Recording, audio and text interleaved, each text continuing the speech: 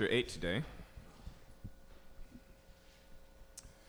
If you're in need of a Bible this morning, right in the back of the pew in front of you, the black-bound ones are Bibles. There's an index in the front that will help you find the New Testament book of the Gospel of Mark.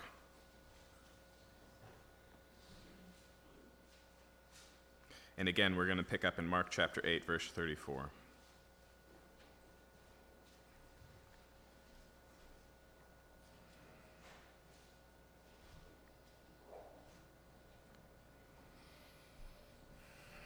Pastor Nick brought us into a new sermon series last week. For the rest of the summer, all the way through September, we're going to be focusing on the middle section of the Gospel of Mark, which is intentionally its centerpiece. And so here we're going to see Jesus turns and, for one, brand new to the Gospel of Mark, he starts to foretell of and talk about and explain his upcoming death, burial, and resurrection. And then second, he starts to instruct specifically his disciples and talk to them about their lives and what it looks like to follow Jesus. In other words, we have a little bit of a following Jesus handbook right in the center of the Gospel of Mark. And so every week we're going to be looking at this idea of discipleship, this idea of following Jesus in relationship with a different topic. This morning we're going to look at discipleship and glory. And here's kind of a big picture point you need to get across the whole series, okay? If you've been coming to this church for a while, you've heard me say, and you will hear me say again, if Jesus rose from the dead, everything you know is wrong. In other words, discipleship is not just adapting what you're already doing and what you're already thinking, with a slight course correction to follow Jesus. It is a complete recalibration.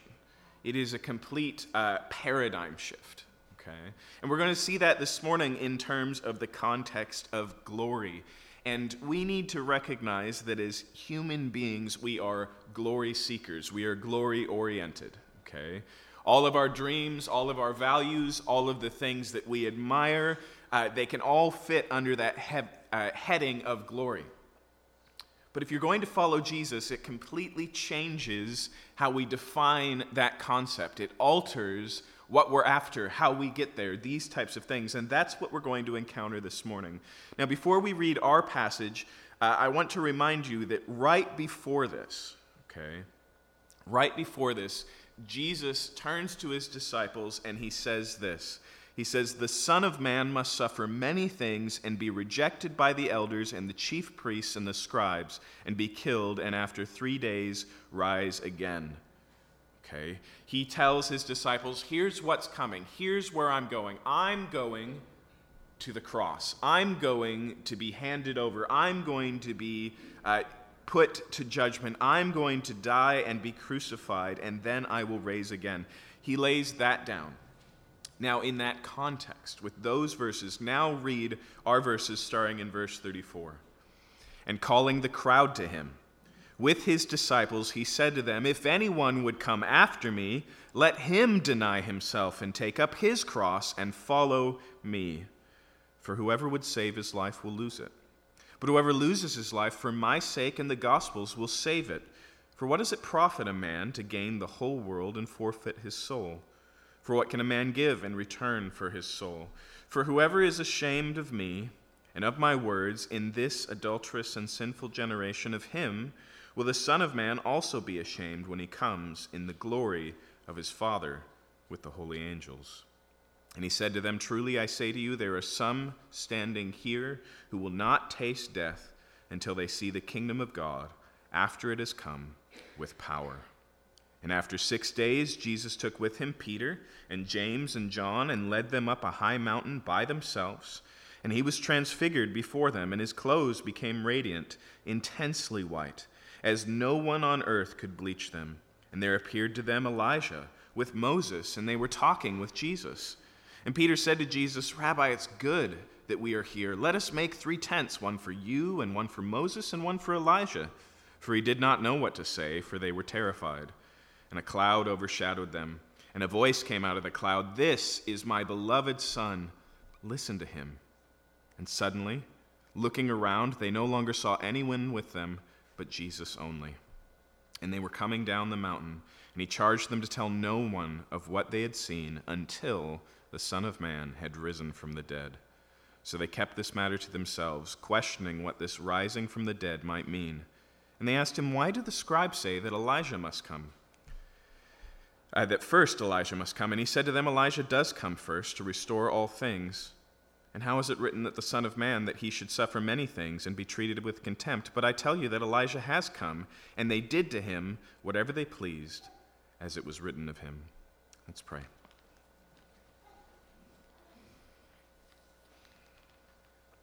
Father, if we're going to take what the Bible says about us seriously this morning, then we have to come, even to learn of you, we have to come and ask for help. We need you to open the eyes that are blind. We need you to soften the heart that is hardened. We need you to give us understanding. We need your Spirit to be our teacher this morning. God, we desire to know you. We desire to hear your word. We pray, Lord, that we would. In Jesus' name, amen. Again, I want you to notice the significance and the power of how this passage opens. Jesus has just said, "I'm going to the cross." And then he turns to the disciples and the crowds in verse 34, and he says, "If anyone would come with me, if anyone would follow me." Do you notice how somewhat obvious this is? Jesus says, "This is where I'm going, so what does it look like to follow me, to go where I'm going?" Right? I'm headed to the cross. If anyone wants to come, pick up your own cross and come with me, okay? There's a contextual connection between these two ideas.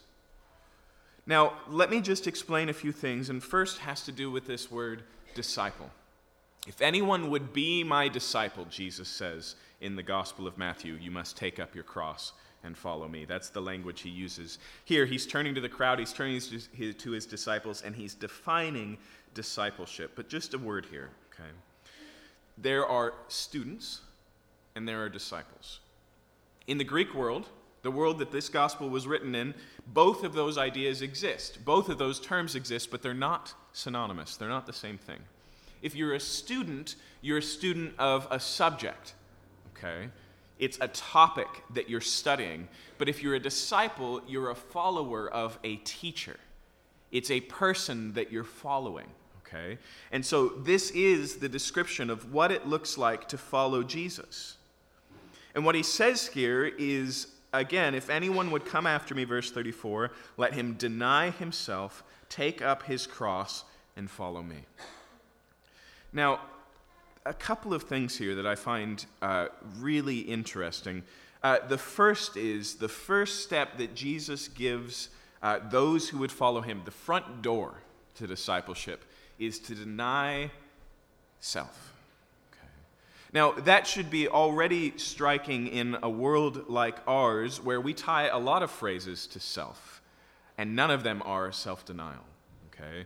We want to be self-actualized. We want to be self-fulfilled. We want to know ourselves. We pursue self-help, right? All of those things, but self-denial is something else. And let me be clear here. When he talks about self-denial, this is not how we often think of the concept as in denying ourselves certain things. We think self-denial is going on a diet. We think self-denial is giving up chocolate for Lent. We think self-denial is abstaining from that extra portion. I don't know why those are all food illustrations. But that's how we think of it, right? But we need to recognize that the Apostle Paul, looking at the life of a Christian in the book of Colossians, says that philosophies that say do not taste, do not touch, do not handle, have the appearance of religion and righteousness, but are no good in putting the flesh into submission. They don't change our hearts. They may change our diet, but they don't change our hearts. They may change our reputation. People may go, man, look, that person is full of self-control. They're so different than people. They're so holy, but it doesn't change the inside. You see, this self-denial is not denying yourself things, it's denying yourself. It's deeper. It's more significant. Okay? The idea here of self-denial is one of utter and complete surrender. Okay. It's a surrender of self-effort. If you're going to follow Jesus, you can't say, I'm going to continue to try, but I'm going to try in Jesus' name. I'm going to continue to struggle, but I'm going to struggle in Jesus' name. That misunderstands the issue. Remember that the end of this line, deny yourself, take up your cross, and follow me, is what? Death. Listen, the crucifixion of Christ, and particularly this idea of being crucified with him, is an act of utter and total desperation. There are no other ways. There are no other avenues. There is no plan B. I have run out of options. I cannot save myself. Help. That's what he means here when he says to deny yourself. Now, that type of surrender is crazy to us because we are so set on autonomy, of going where we want to go, of doing what we want to do, of deciding what's right for us. But to follow Jesus is to open-handedly surrender. There's a passivity here. It says, okay, I can't, you must. Listen, that's the essence of faith. In the Christian concept, salvation comes by faith in Jesus Christ. And not only does that imply trusting that Jesus has done what needs to be done, but it also implies knowing that you couldn't do it on your own. It is not just trust, but desperation. It is not just faith, believing in someone else, but a lack of believing in yourself. It is to deny yourself. Okay? And again, this isn't just about pleasing God. This is life, the universe, and everything. This is about knowing what's good and what's bad. This is about knowing what you should be doing in your life. This is about your decision-making. Deny yourself. Matthew tells us that Jesus says, if anyone would follow me, let him deny himself and take up his cross daily. This is not a one-time thing. In fact, all three of these verbs in the Greek are in the continuous present tense. Let him continue to deny himself. Let him continue to take up his cross. Let him continue to follow me. Which makes sense, because we're talking about a journey, right? And a journey means step after step after step. And so there is a constant and continual denial.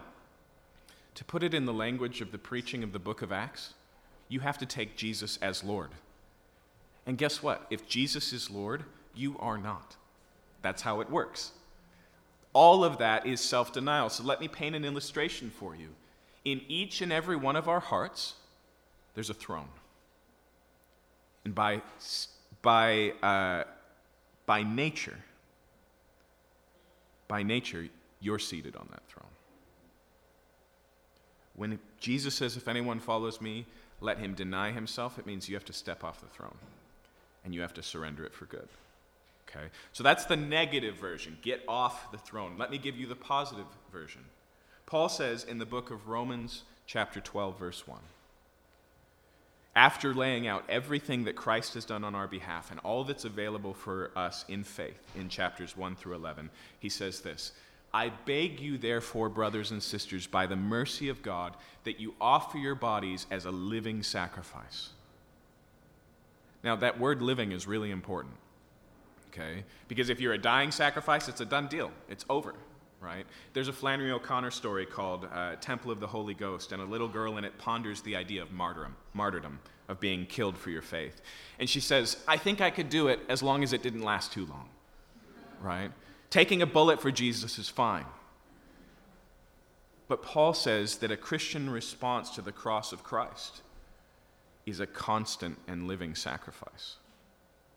Okay, so in the negative, get off the throne. In the positive, get on the altar.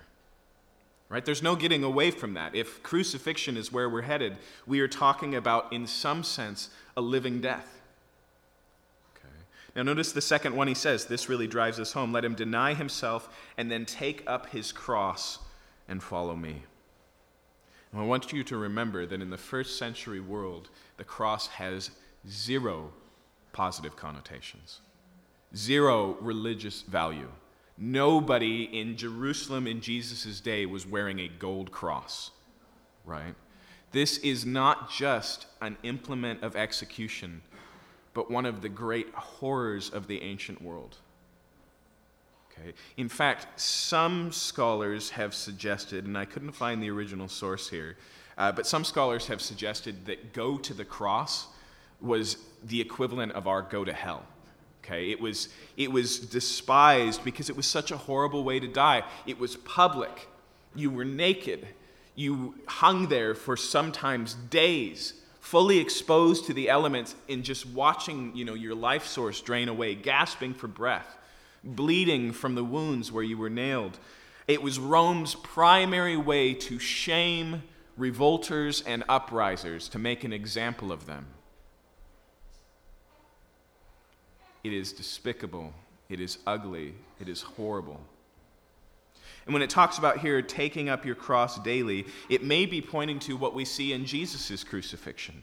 You may remember that after the sentencing of Pilate, he's given the crossbar to his cross, and he has to carry it all the way to Golgotha, where he's going to be killed. What is that death march? What is that, if you've ever read Stephen King's The Green Mile, right? That stretch of carpet on the way to the executioner's chamber.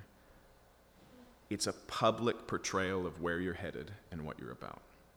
It was another part of Rome's genius in making an example. This is what it looks like to stand against Rome. This is what it looks like. It looks like weakness. It looks like death. It looks like despicable. If you read the gospel narratives of what happens to Jesus, he's mocked, he's tortured, he's spit upon, he's rejected.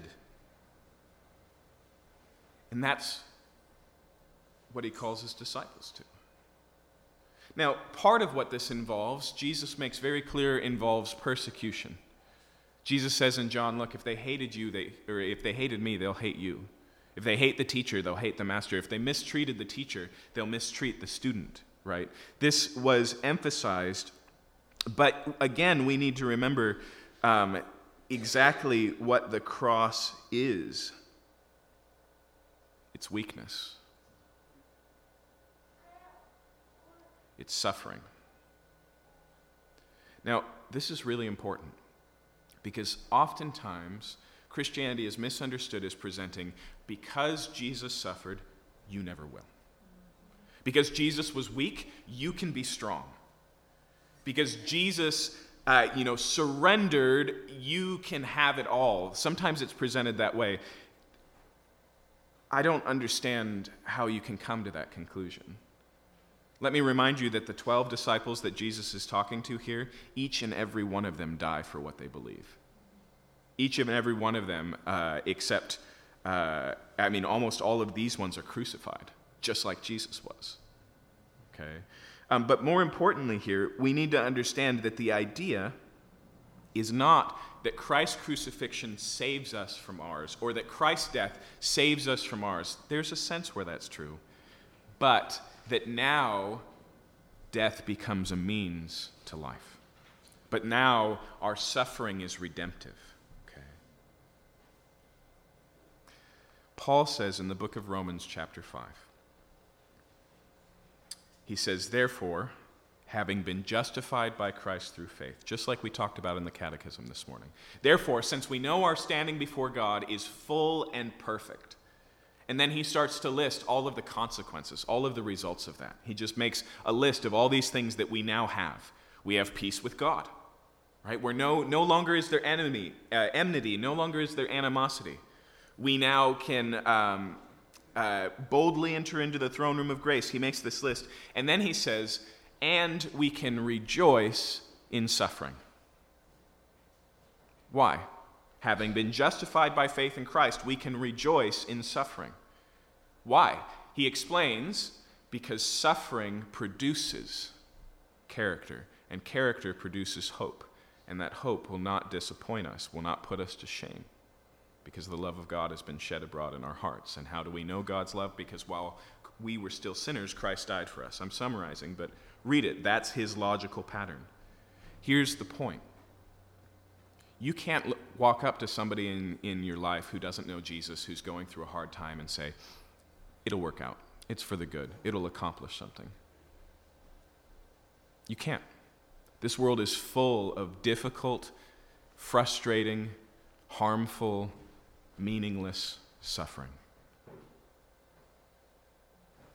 But if you're justified by faith in Christ, if you're a follower of Him, every cross leads to resurrection. Every death leads to life. Every suffering is now productive, doing something, accomplishing in you. Now we're getting at the heart of things, okay? This morning we talked about sanctification, becoming more and more like Christ. How does that happen? It's easy to look at that and paint it as something that's fun and enjoyable because you're becoming a better person, because you're more loving, because you're less angry, because you're more patient. But do you know what that path looks like? It looks like continuous crucifixion. Is that surprising to you? It shouldn't be, because the only path towards growth in Jesus Christ we call repentance. In fact, Martin Luther, in the 95 Theses that started the Reformation, in the opening line, he says, the Christian life is one of continual repentance. As much as you repent in the Christian life, you grow. But what is repentance? It's confession and surrender. It's saying, this is in me, it does not belong, it's foul and evil, and it is mine. It's not the fault of the culture around me. It's not because of what my parents did to me. However this got here, I own it, it's mine, and it needs to die. And then it's surrender, and it's asking God to uproot and to change you. As C.S. Lewis says very summarily in Mere Christianity, repentance is no fun at all. And remember that just like this crucifixion, your sanctification is public. Because you're not just called to confess your sins to the Lord, but to one another. It means having to own up publicly to who you are and the fact that you can't change on your own and that you need Christ's help. When people say Christianity is a crutch, if you're going to follow Jesus, you have to say amen. That's the only way this works. Deny himself, take up his cross, and follow me. Again, we see full circle this idea of surrender. And the idea of following here is not just metaphorically walking in the steps that Jesus walked in, doing as Jesus did, it's obedience. Follow me means doing what I say. Remember, Jesus asked on one occasion, he says, why do you call me Lord, and yet do not do the things that I say? They go hand in hand. Okay? What this means is following Jesus allows Jesus to set the agenda. What it means is sitting at Jesus' feet in prayer and saying, okay, what would you have me do here? What it means is, read the Sermon on the Mount, that if someone strikes you across the face, you turn the other cheek. If someone takes advantage of you, you seek to do them good instead of harm. You pray for your enemies. This is what it looks like. It looks different. Here's the big summary of what we're talking about here. It doesn't look like glory at all. It looks like shame. It doesn't look like life. It looks like death. It doesn't look like good. It looks like evil. It doesn't look like strength. It looks like weakness. But there's so many places in the New Testament that touch on these ideas and remind us the wisdom of God is not like the wisdom of man. Paul says, I am not ashamed of the gospel, of the crucifixion of Jesus Christ, for it is the power of God unto salvation. In 1 Corinthians, he says, actually, I'm going to turn to that one, because I'd rather quote it correctly.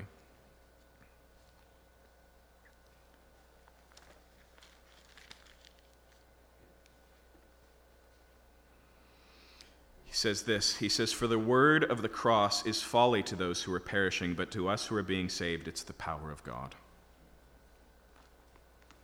What is the power of God?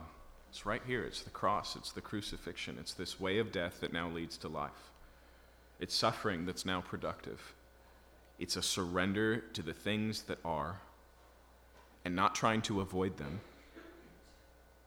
but allowing God to be God and us to be us. Allowing doctor to be doctor and us to be patient, allowing the scalpel, allowing the surgery. That's how this works. Remember what this would be like for Jesus' audience. If you want to be a Christian, if you want to follow me, if you want to be one of my disciples, grab a cross and get in line. I still think it's hard for us to wrap our head around the significance of this statement, how offensive and unnerving it would be to his audience. But that's the thing he's pointing out. In fact, the reason we have such a problem with this is, again, because we don't understand how dire the circumstances really are. Look at the explanations he gives. He gives 4 F-O-R statements. F-O-U-R, F-O-R. 4 statements. Okay? The first one, he says in verse 35, "For whoever would save his life will lose it, but whoever loses his life for my sake and the gospel will save it." The first thing he says here is your self-preservation techniques will fail. Okay. Anyone who goes, "No, I can't do that. I can't fully surrender. I can't go the path of death. I can't endure the suffering." He says, what other options do you have? How does this look? The thing about humanity is we can't hide from death. We can't escape it. We can't get away from these things. We can't just close our eyes to these realities. It's the reason why every time a monastic community has popped up in a desert, they found their sins inside the monastery. Because that's how deep the problem is. And it's a little bit counterintuitive. We think, okay, if I'm going to fix this, then I have to fix it. He says, but anyone who does that will be lost. Okay. We're like swimmers drowning. And just keep swimming isn't going to cut it. In fact, he pushes it further. He says, verse 36, "For what does it profit a man to gain the whole world and forfeit his soul?" It's not just self-preservation that gets in the way. It's also aspirations to greatness. It's all the things we want. We're looking for, we're seeking after, we're trying to build our little heaven on earth. He says, fine, get it all. Win the whole world. You know, there's a story, I'm pretty sure it's not true, but it does poignantly illustrate this. Charlemagne in the 8th century basically was the great emperor. But there's an 11th century document that says when they unearthed his tomb, they found him surrounded by his riches, sitting on a throne with a Bible open and his finger pointing at this phrase. Let me read it to you again.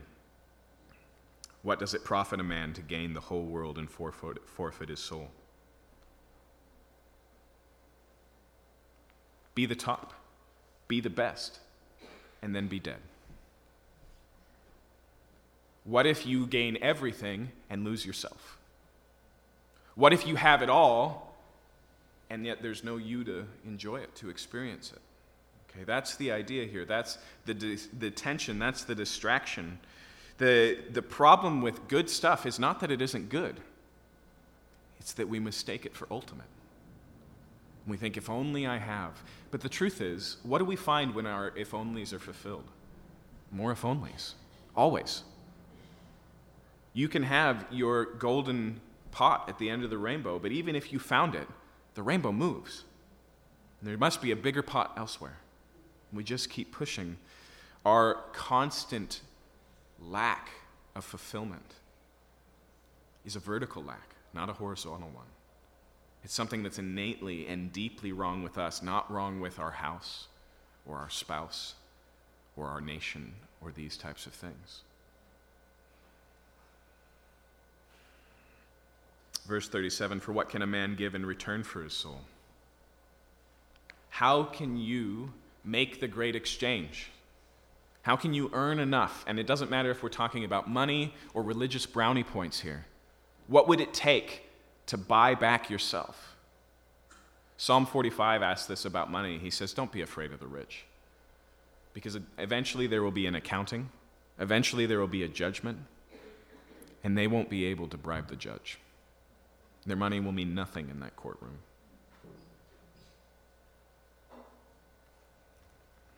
But what can we offer? What can we pay? And then notice verse 38 deals with the ideas of shame and glory directly. For whoever is ashamed of me and my words in this adulterous and sinful generation, of him the Son of Man will also be ashamed when he comes in the glory of his Father with the holy angels. Now, I don't think Jesus is merely talking about if we bite our tongue instead of mentioning we're a Christian to our coworkers. What he's talking about here is a whole process of life, because what does it look like if you follow Christ? It looks like death. In fact, Paul says to the dying, the cross, and us, we bear the perfume of death. We stink of crucifixion. The world looks at us as despised and rejected and to be pitied, as foolish and weak. That's what it means to follow Jesus. That's what it means to be unashamed. I don't care if you have a WWJD bracelet. I don't care if you change the radio station when your friends get in the car. That stuff is irrelevant. The question is the big picture. What are you living for? Or to put it in the context of this passage, what are you dying for? But there will come a time of glory. And the thing is,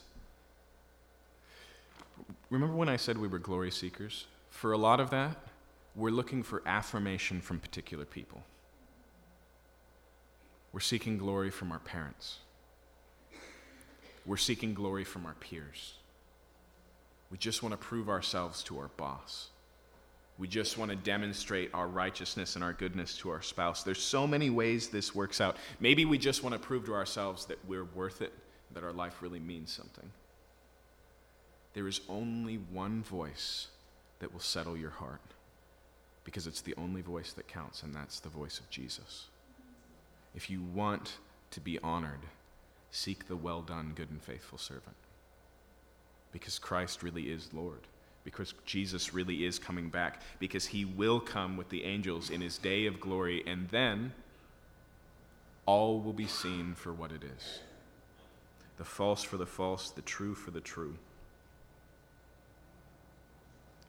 And so this is what I mean when I say that discipleship is a complete recalibration.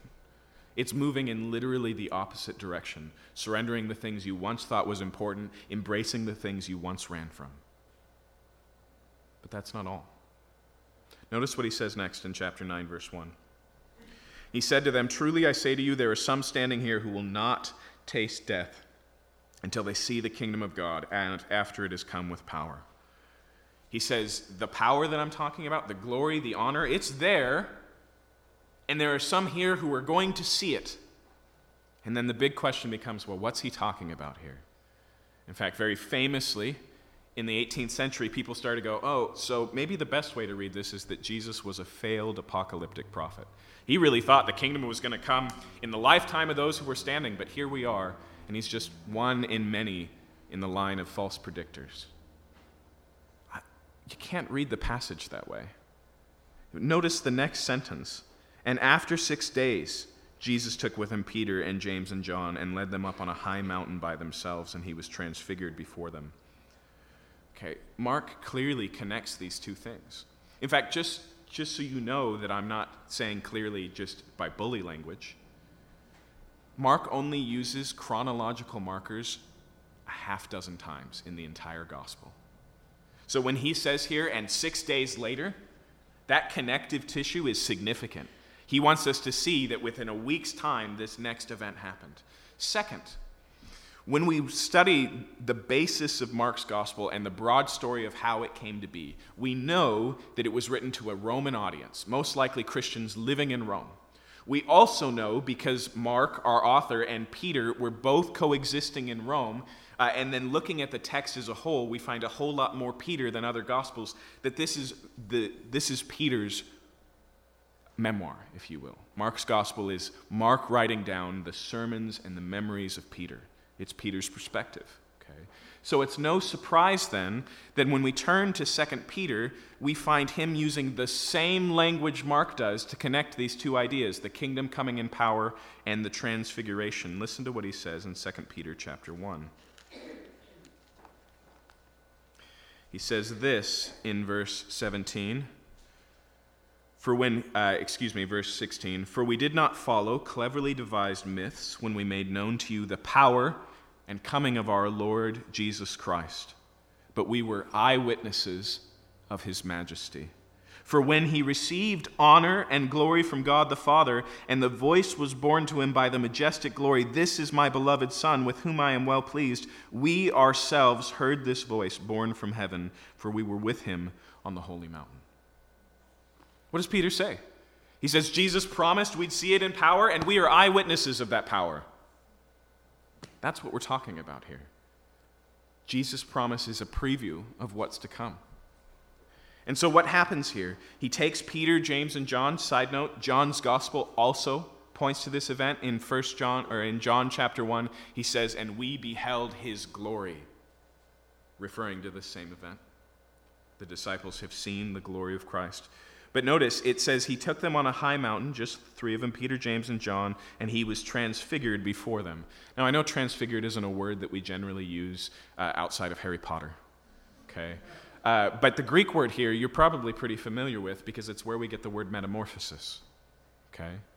It's a complete and utter change from one thing to another. It's a transition. In fact, he explains here, verse 3, his clothes became radiant, intensely white, as no one on earth could bleach them.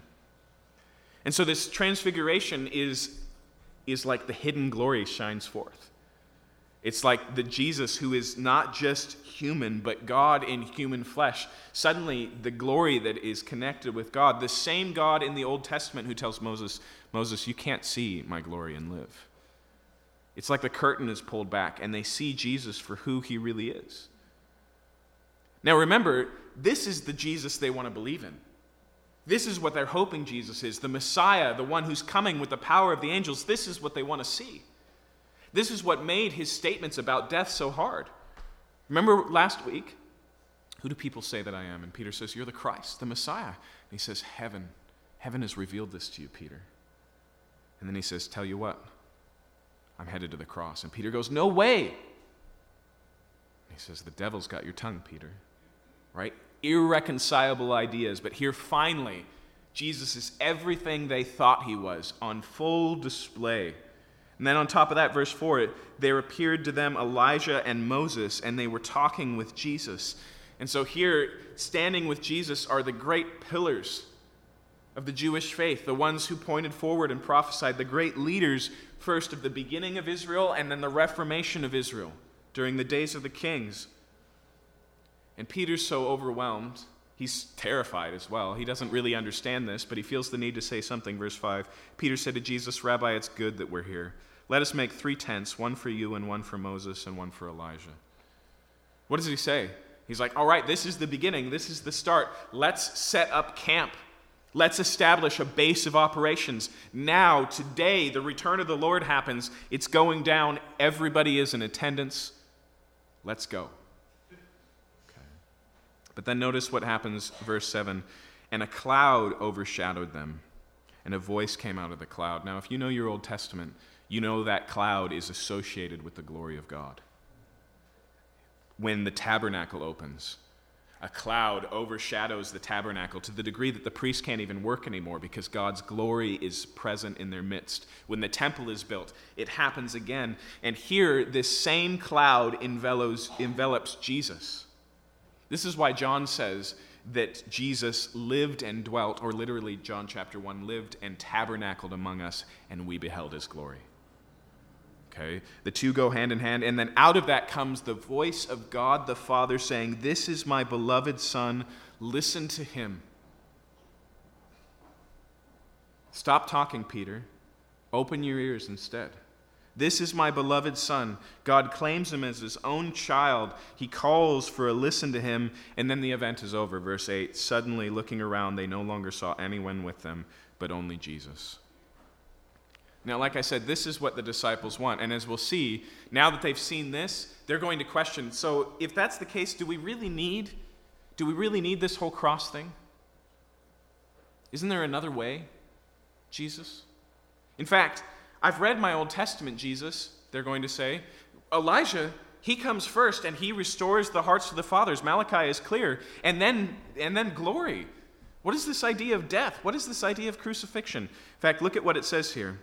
Verse 9, and as they were coming down the mountain, he charged them to tell no one what they had seen until the Son of Man had risen from the dead. Again, death. As soon as they've seen this, don't talk about it. It's not yet. Death comes first, then resurrection. Verse 10, so they kept the matter to themselves, questioning what this rising from the dead might mean, because it clearly can't mean death. It clearly can't mean that. Verse 11, and they asked him, why do the scribes say that first Elijah must come? Okay, their concept is, wait, not hold on, where's Elijah if this is all going down? They just saw him. That's not the issue. They're pushing back on this idea of suffering. They're saying, doesn't Elijah set up everything so that it's all responsive and good? And notice what Jesus says, verse 12, he said to them, Elijah does come first to restore all things. And then he says, but since we're talking Scripture, how is it written that the Son of Man should suffer many things and be treated with contempt? That's Isaiah 52 and 53. He says, okay, if we're going to talk biblically, my suffering is predicted. It's laid out. It's all present there. And then he explains verse 13, but I tell you that Elijah has come, and they did to him whatever they pleased, as it was written of him. Now you may not remember this, but Mark, in the early chapters, in chapter 1, connects John the Baptist with Elijah. John is the one who's operating in the power or in the spirit of Elijah. And so what's his point here? He's like, oh yeah, Elijah came, and they put him to death. They beheaded him. He says the pattern is complete. It's moving out the same way. So how do you juxtapose these two things? The glory of the transfiguration and the crucifixion, we don't have to ask because Mark does it for us. On here, Jesus is on a high mountain. There, he's on this low hill of death. Here, his disciples are present. There, they've forsaken him. Here, he's covered in a cloud. There, it's covered in darkness. Here, a voice speaks from heaven, this is my beloved Son. There, Jesus cries on the cross, my God, why have you forsaken me? Here, his clothes are changed to brightness. There, he's stripped and hangs naked. And here's the power of this passage. That is the same Jesus. That is the same Jesus. Listen, if you miss the divinity of Jesus, if you miss the true identity of Jesus, if you don't get this mountain before that mountain, then all you come out of the crucifixion with is pity or sympathy or maybe inspiration. Because remember, this is a non-violent response to false treatment. But if you know that this Jesus is that Jesus, you come out with worship.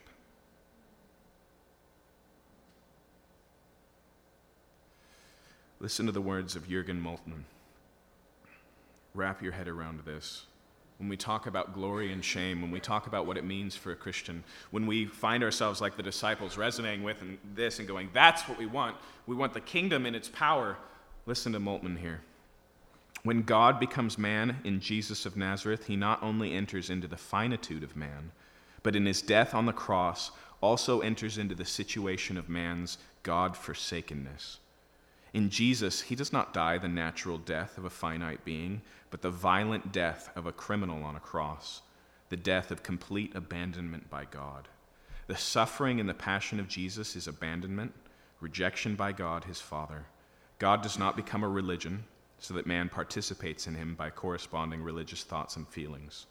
God does not become a law so that man participates in him through obedience to the law. God does not become an ideal so that man achieves community with him through constant striving. He humbles himself and takes upon himself the eternal death of the godless and the God-forsaken so that all the godless and God-forsaken can experience communion with him. There is no lower point in the condescension of Jesus, in the humility of God, in the stooping down, in the foolishness of God, in the weakness of God, than the cross of Christ. But don't ever forget where that progression starts.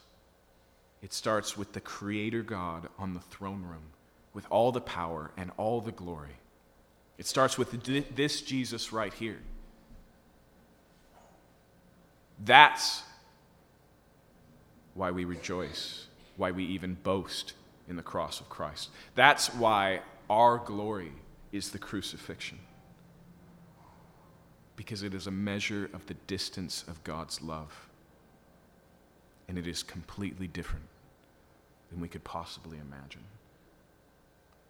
This idea of following Jesus in crucifixion, of constant death through repentance leading to life, this idea of denying yourself is all impossible and foolish unless you understand that Christ did it first. And not just as another human example of the right way to go, not just as a moral teacher leading the way, not just as an act of love that might turn your heart, but as the living God bearing death. Because that is a God worth trusting. That is a God worth surrendering for. That is a God that Paul says that he begs us, because of the mercies of God, because of the crucifixion at the end of this book, to offer our bodies as living sacrifices. Because when we surrender to death to the God who died for us and came alive, what outcome could there be but life?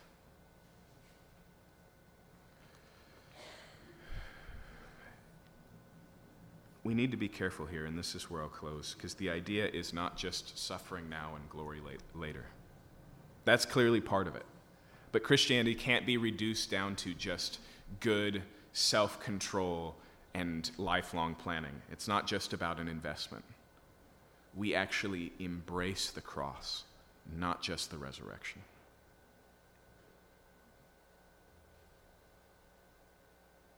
And the reason stems from this, that our cross is the cross of Christ. It is the fullest and utter demonstration of God's love for us, of his willingness to save us, of the effort that he went through to do so, of the fact that it has all been paid on our behalf. The cross bears the heart of God open and wide and invites us to lay down our arms, to surrender our own schemes, and to receive the greatest gift the gospel has to offer, God himself. Let's pray.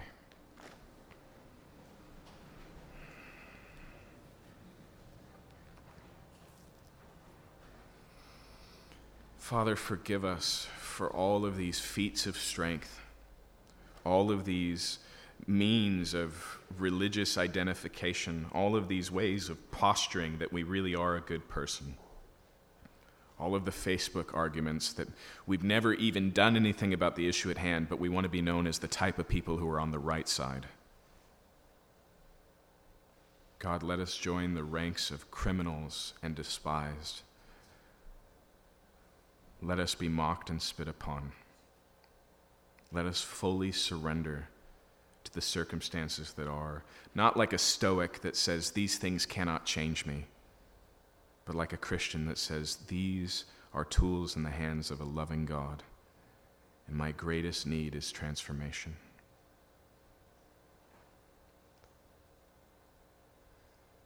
Father, I pray that you'd teach us this daily repentance, what it looks like to be your disciple.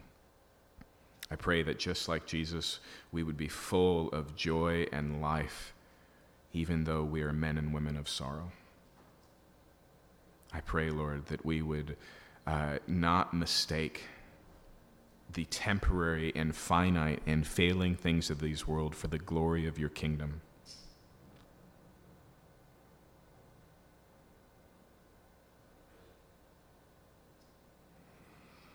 And I pray, Lord, that we would see in the cross